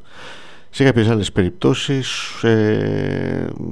δεν μπορούν να το κάνουν αυτό ολοκληρωμένα, οπότε υπάρχουν καλές στιγμές στα άλμπουμ και είναι θεμιτό και αυτό φυσικά για μας τους ακροατές, αλλά Το πρόβλημα, όπως έχω πει και άλλη φορά, είναι ότι δεν έχουν τραγούδια τα οποία μπορούν να στηρίξουν τα άλμπουμ ως προς το ότι που και πάλι δεν νομίζω ότι θα άλλαζε τίποτα. Υπάρχουν περιπτώσεις που έχουν βγει τραγούδια που θα μπορούσαν να γίνουν πολύ εύκολα hit, τα οποία δεν ακούστηκαν ποτέ ή τουλάχιστον ακούστηκαν από πολύ λίγους, και αυτοί οι λίγοι δεν έδωσαν τόσο σημασία, γιατί από τη στιγμή που διαπίστωσαν ότι τελικά δεν έγιναν επιτυχίες, σου λέει εντάξει, άμα δεν έγινε επιτυχία τότε πάει να πει ότι δεν ήταν και τόσο καλό. Δηλαδή έχουμε μάθει να ορίζουμε όχι, δεν θα πω την ποιότητα, αλλά το αποτέλεσμα από την ποσότητα που μπορεί να είναι αποδεκτό, και αυτό είναι όντως ένα πολύ μεγάλο πρόβλημα, διότι η μουσική νομίζω ότι δεν κρίνεται, δεν μπορεί να κριθεί από το αποτέλεσμα. Δηλαδή μπορεί να υπάρχει, ας πούμε, ένα τραγούδι το οποίο, όπως ακούμε διάφορες επιτυχίες από το παρελθόν που δεν μπορούμε καν να τις ακούσουμε μετά από τόσα χρόνια, οι οποίες ήταν βασισμένες σε μια μελωδία τρίκ, ας πούμε, ή μια πλεγιασάρικη μελωδία, η οποία μπορεί να έκανε έτσι αίσθηση στις πρώτες ακροάσεις, να αποκτούσε μεγάλη φήμη, οπότε σαν επιδημία πάει αυτό. Δηλαδή, ας πούμε, χωρίς βέβαια ο ένας να το μεταδίδει στον άλλον, με την έννοια ότι θα πω εγώ ακούω αυτό το τραγούδι, αλλά είναι αυτό που λέγαμε αριθμητικά. Θα καταγραφεί, ας πούμε, ότι αυτό το δισκάκι το αγόρασαν 1 εκατομμύριο άνθρωποι, και σου λέει ότι για να γίνει αυτό πάει να πει ότι είναι καλό το τραγούδι, ανεξάρτητα εμένα πως μπορεί να μου φαινότανε, και αυτό το διαπιστώνεις πως σου φαινότανε μετά από αρκετά χρόνια, όταν πλέον δεν σου κάνει καμία εντύπωση. Εδώ όμως μιλάμε για συνθέσεις οι οποίες καλύπτουν όλο το άλμπουμ. Δεν υπάρχουν πλέον τραγούδια fillers που είχαμε χορτάσει από τέτοια στη δεκαετία του 90, που οι μπάντες είχαν καθιερώσει, βέβαια με τις κυρίως λόγω των εταιριών που τους εξανάγκασαν κατά κάποιο τρόπο να το κάνουν αυτό, να γράφουν 2 τραγούδια τα οποία θα γίνονταν βίντεο κλιπ σε συνδυασμό με την εικόνα. Με αυτό κέρδιζαν περισσότερο, έτσι, φαινόντουσαν περισσότερο ενδιαφέρουσες οι συνθέσεις, αλλά περισσότερο ήταν η εικόνα που επηρέαζε, και τέλος πάντων τα υπόλοιπα τραγούδια ήταν απλά για να γεμίσουν το χρόνο του CD, ώστε να πουλήσει τελικά το συγκρότημα το δισκάκι βασισμένο σε 2 τραγούδια τα οποία έγιναν βίντεο κλιπ, και ουσιαστικά ήταν το τυράκι στη φάκα αυτό, για όσους μπορεί να εντυπωσιάζονταν από αυτό που είδαν στο βίντεο κλιπ και όχι που άκουσαν. Ξέρετε ότι η οπτικοποίηση της μουσικής είναι κάτι το οποίο, πως είναι είναι μια τρανς κατάσταση, δηλαδή είναι μια μορφή τέχνης και το βίντεο κλιπ και η οπτικοακουστική παρουσίαση, αλλά όμως όταν μιλάμε για μουσική και αναφερόμαστε σε αυτό, είναι το κεντρικό θέμα, ας το πω έτσι, αυτό ορίζεται και μπορεί να το ξεχωρίσει κάποιος με τα αυτιά. Η όραση έχει μεγαλύτερη επίδραση, δεν ξέρω, στον εγκέφαλο τώρα, μάλλον σε κάποια κέντρα του εγκεφάλου, οπότε επηρεάζεται πολύ πιο εύκολα από την μουσική. Η μουσική βέβαια από την άλλη θα έχετε προσέξει ότι όταν ιδίως τα δημοσιογραφικά κανάλια, όχι κανάλια, εκπομπές, θέλουν να δώσουν έμφαση, έτσι, να συγκινήσουν, χρησιμοποιούν μουσικές οι οποίες σε συνδυασμό με την εικόνα δίνουν έτσι μια πιο έντονη έκφραση πόνου, ξέρω εγώ, λύπης και δεν ξέρω και εγώ τι άλλο, Οπότε εκεί χρησιμοποιείται η μουσική σε σχέση με την εικόνα. Η εικόνα είναι ένα στιγμιότυπο και όχι μια συνέχεια όπως είναι στο βίντεο κλιπ, γιατί αν ήταν ένα στιγμιότυπο και στο βίντεο κλιπ, τότε ο άλλος θα πρόσεχε περισσότερο την μουσική, παρότι θα επικεντρώνονταν και στην εικόνα, αλλά δεν θα έχει να δει και πολλά πράγματα. Έτσι λοιπόν γίνεται όταν βλέπουμε δύο στιγμιότυπα να επαναλαμβάνονται και να υπάρχει μια μουσική από πίσω, η οποία ουσιαστικά ο σκοπός της είναι να δώσει έμφαση, συναισθηματική έμφαση στην εικόνα. Τώρα όλο αυτό φανταστείτε ότι υπάρχουν από πίσω, έχουν γίνει σε επίπεδο ψυχολογίας έρευνες, πειράματα, για να μπορέσουν δηλαδή, ας πούμε, ξέρω εγώ, όσο μπορούν να παγιδεύσουν τον ακροατή, τον τηλεθεατή, και πόσο ευάλωτοι είμαστε όταν έχουν χρησιμοποιηθεί όλα αυτά τα μέσα προκειμένου να μας κατευθύνουν στο τι θα μας αρέσει και τι όχι, και πόσες πιθανότητες θα μπορεί να υπάρχουν για να μας αρέσει ή όχι. Γι' αυτό λοιπόν εγώ είμαι κατά του βίντεο κλιπ και εμένα με εντυπωσιάζουν, μου αρέσουν πολλές φορές, μπορεί να τα βρίσκω έτσι πολύ ενδιαφέροντα. Θα έχετε διαπιστώσει εδώ μεταξύ ίσως και κάτι άλλο, ότι άμα δείτε κάποιο τρέιλερ από κάποιες ταινίες, πάντα τα τρέιλερ εντυπωσιάζουν. Δεν υπάρχει κανένα τρέιλερ που να δει κάποιος και να πει όχι, μάλλον μάπα είναι η ταινία. Δηλαδή έτσι στιγμιότυπα, ήχοι διάφοροι, ας πούμε, ξέρω εγώ, γίνεται ένας πανικός, πέσα σε 2-2,5 λεπτά να προσπαθήσει ο άλλος να περιγράψει την ταινία και να σου δώσει και κάποια στιγμιότυπα τα οποία να σε παρασύρουν για να αποφασίσεις τελικά να τη δεις, και τελικά βλέπεις την ταινία και είναι μουφά. Και είναι πολλές ταινίες μουφά, αλλά κανένα από τα τρέιλερ δεν το αποκαλύπτει αυτό, ή τέλος πάντων δεν σου περνάει από το μυαλό ότι μπορεί να είναι μουφα η ταινία. Τέλος πάντων, εγώ με την εικόνα γενικά δεν τα πάω καλά. Μπορεί να παίξει σοβαρό ρόλο η εικόνα, μπορεί να επηρεάσει πάρα πολύ, αλλά όταν μιλάμε για μουσική κλείνουμε την οθόνη και ακούμε τη μουσική. Δεν βλέπουμε δηλαδή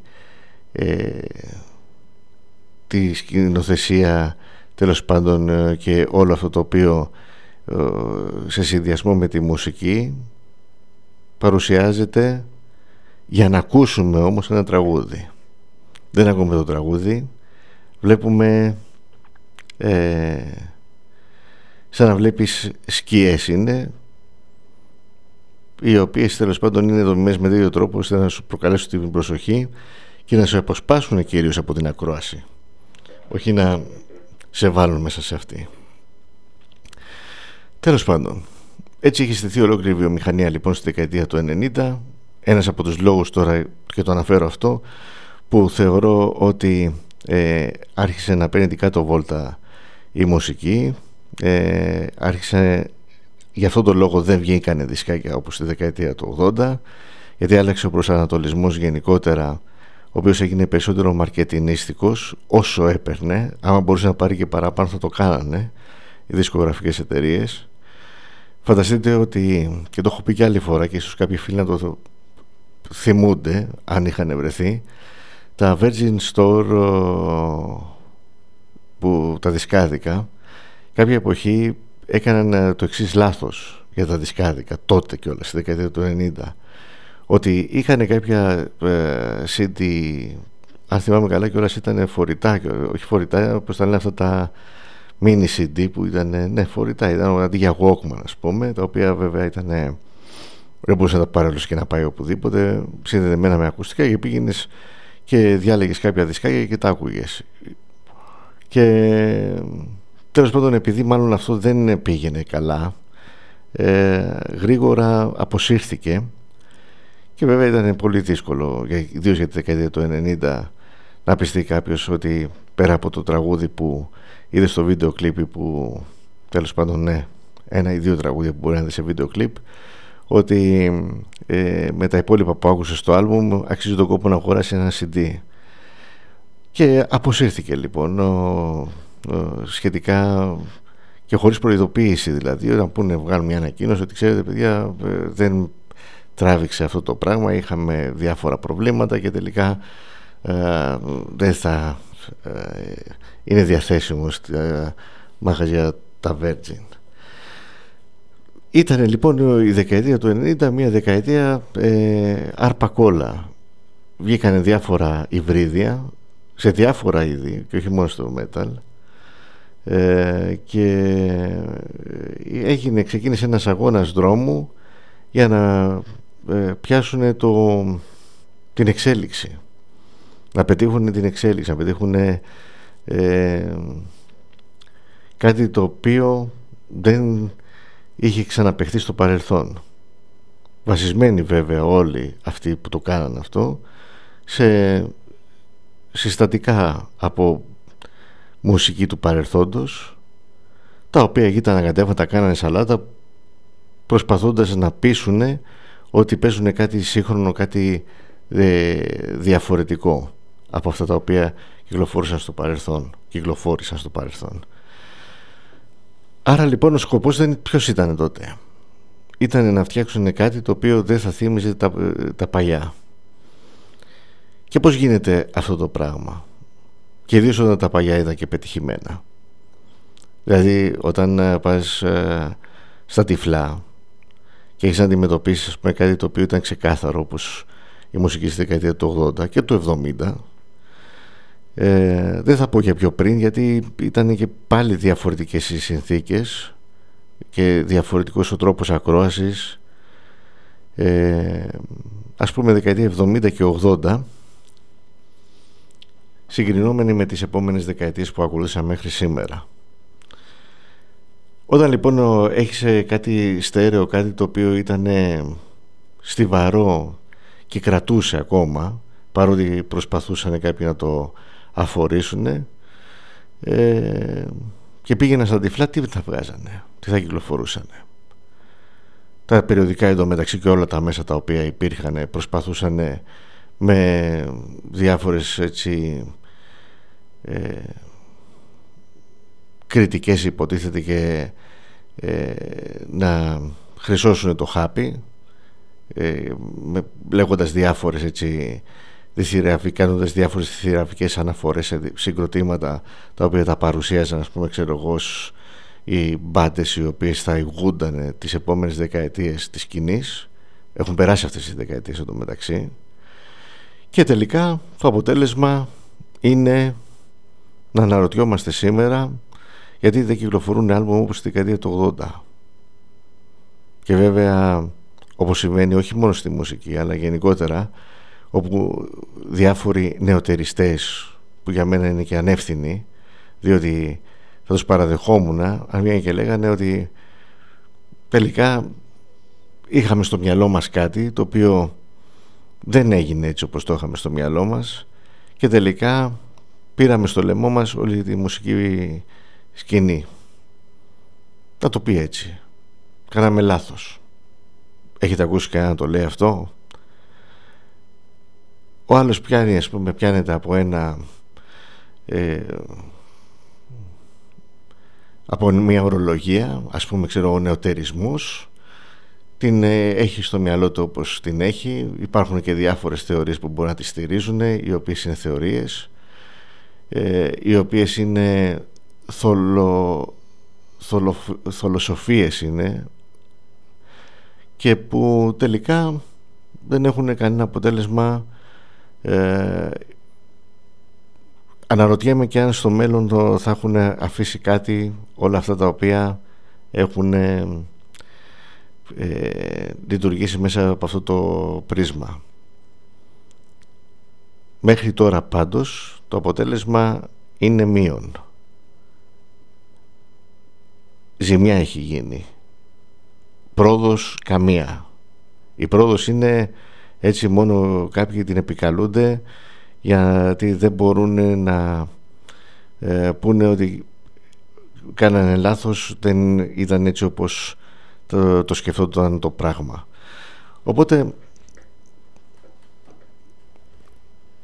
μένουμε και απορούμε ακόμα και σήμερα αυτό το ερώτημα το οποίο ξεκίνησε η εκπομπή, για ποιο λόγο στη δεκαετία του 80 δεν κυκλοφορούν συγκροτήματα και άλμπουμ όπως αυτά που κυκλοφόρησαν στη δεκαετία του 80 και κυρίως το δεύτερο μισό της δεκαετίας του 80, έτσι, κυρίως τη μισή δεκαετία δηλαδή.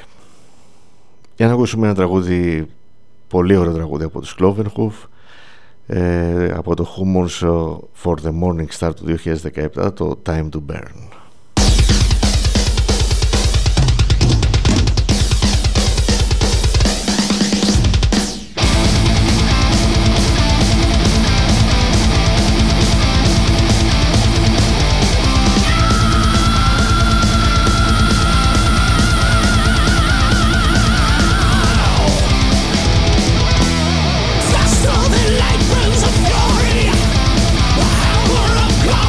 Stay in tonight.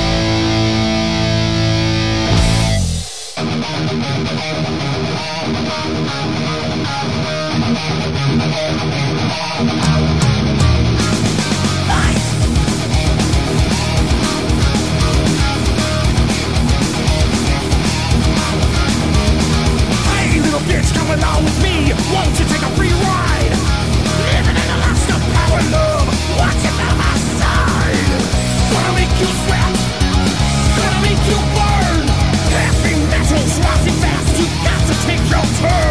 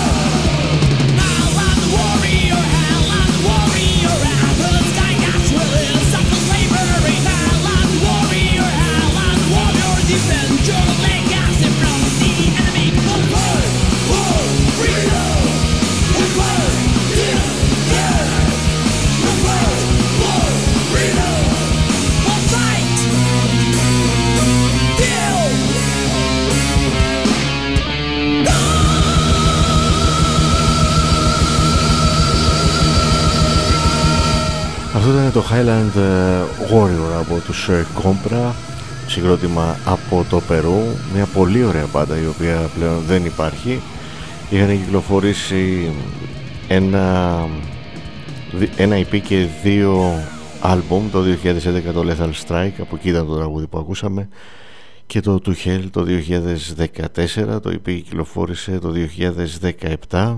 Κρίμα που διαλύθηκε αυτό το συγκρότημα. Ήταν πραγματικά μια, πέρα από το παράδοξο που δεν περιμένεις να ακούσεις μια μπάντα από το Περού να παίζουν με αυτό το τρόπο, ήταν και το γεγονός ότι το είχαν και με τη σύνθεση, δηλαδή και το Lethal Strike το 11 και το Hell του 14 ήταν πολύ καλές κυκλοφορίες, αλλά είναι αυτά τα περίεργα τα οποία συμβαίνουν. Δηλαδή καταφέρνουν κάποια συγκροτήματα να ακουστούν μέσα σε τόσα που κάνουν πολύ δύσκολο αυτό το ενδεχόμενο να μπορείς να ξεχωρίσει κάποια μπάντα, και εκεί που ακούγονται ξαφνικά διαλύονται, λες και το χάνε για κακό. Τέλος πάντων, πάμε να ακούσουμε τους Radax που τους είχαμε απολαύσει σε προηγούμενη εκπομπή, και μάλιστα για να σας θυμίσω είναι η μπάντα που ακούγεται σαν Nuclear Assault από τη Φιλανδία, η Radax, και το τραγούδι που θα ακούσουμε είναι από το άλμπουμ που κυκλοφόρησαν το Σεπτέμβριο του 2023, It's Going to be a Great Day, και έχει τίτλο Radioactive Dawn.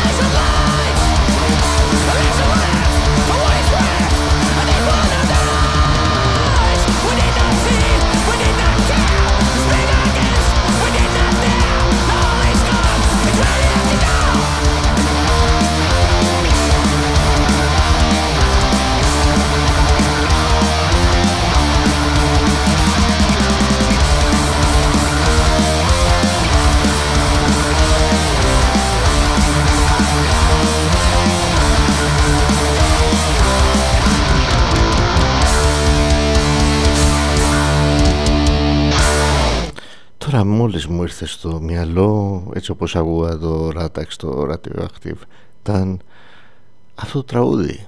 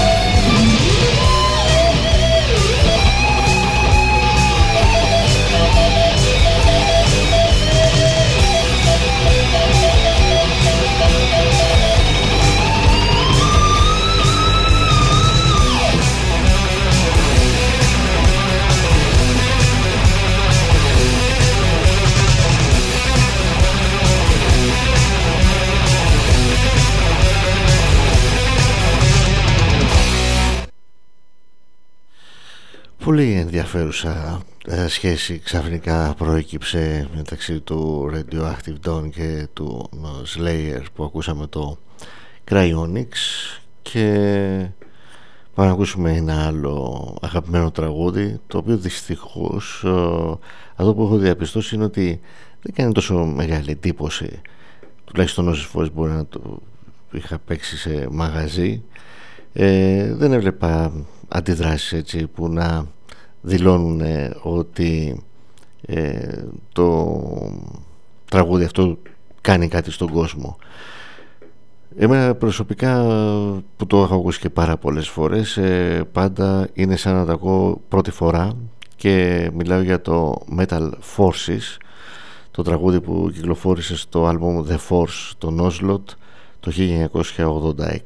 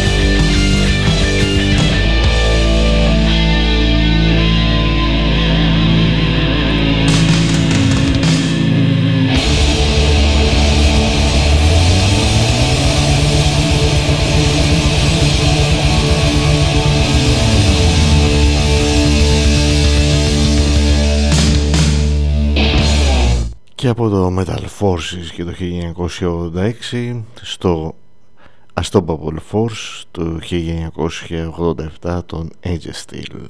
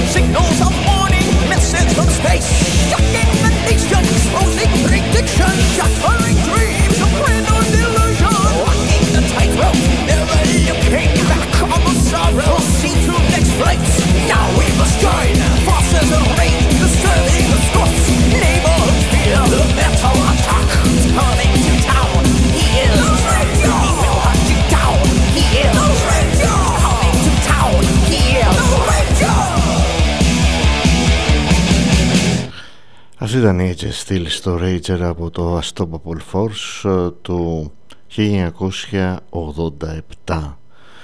Και για να ακούσουμε στη συνέχεια, για να δούμε τι θα ακούσουμε.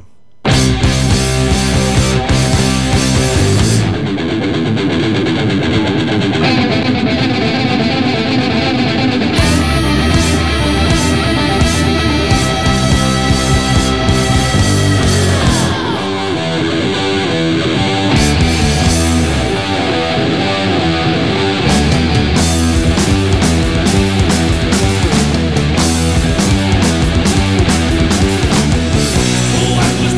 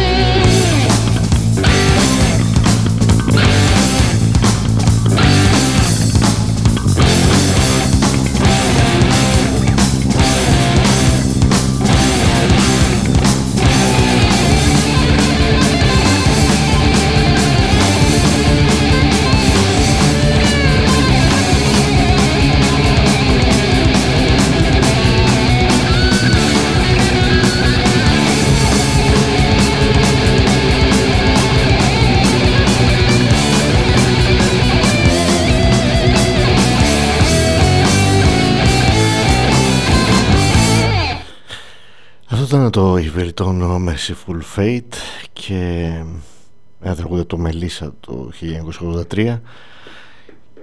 Και εδώ μάλλον θα ολοκληρωθεί η απόψινή εκπομπή. Θα ήθελα και εγώ να καθόμουν περισσότερο, αλλά δεν ήταν μια δύσκολη μέρα παρόλα αυτά, και τόσο που κράτησε νομίζω ότι ήταν μεγάλη υπόθεση, αλλά τουλάχιστον ακούσαμε ωραία μουσική και αυτό είναι κάτι το οποίο επιδιώκουμε και κάθε φορά από την εκπομπή. Την εκπομπή της Heavy Metal που μεταδίδεται κάθε Τρίτη και Παρασκευή 10 με 1 μετά τα μεσάνυχτα στο ραδιόφωνο του metalzone.gr. Ήταν ο Κώστας Κυριακάκης στο μικρόφωνο και στην επιμέλεια της εκπομπής. Καλό Σαββατοκύριακο, καλό ξημέρωμα να έχουμε και θα τα πούμε πάλι ραδιοφωνικά την Τρίτη στις 10 το βράδυ.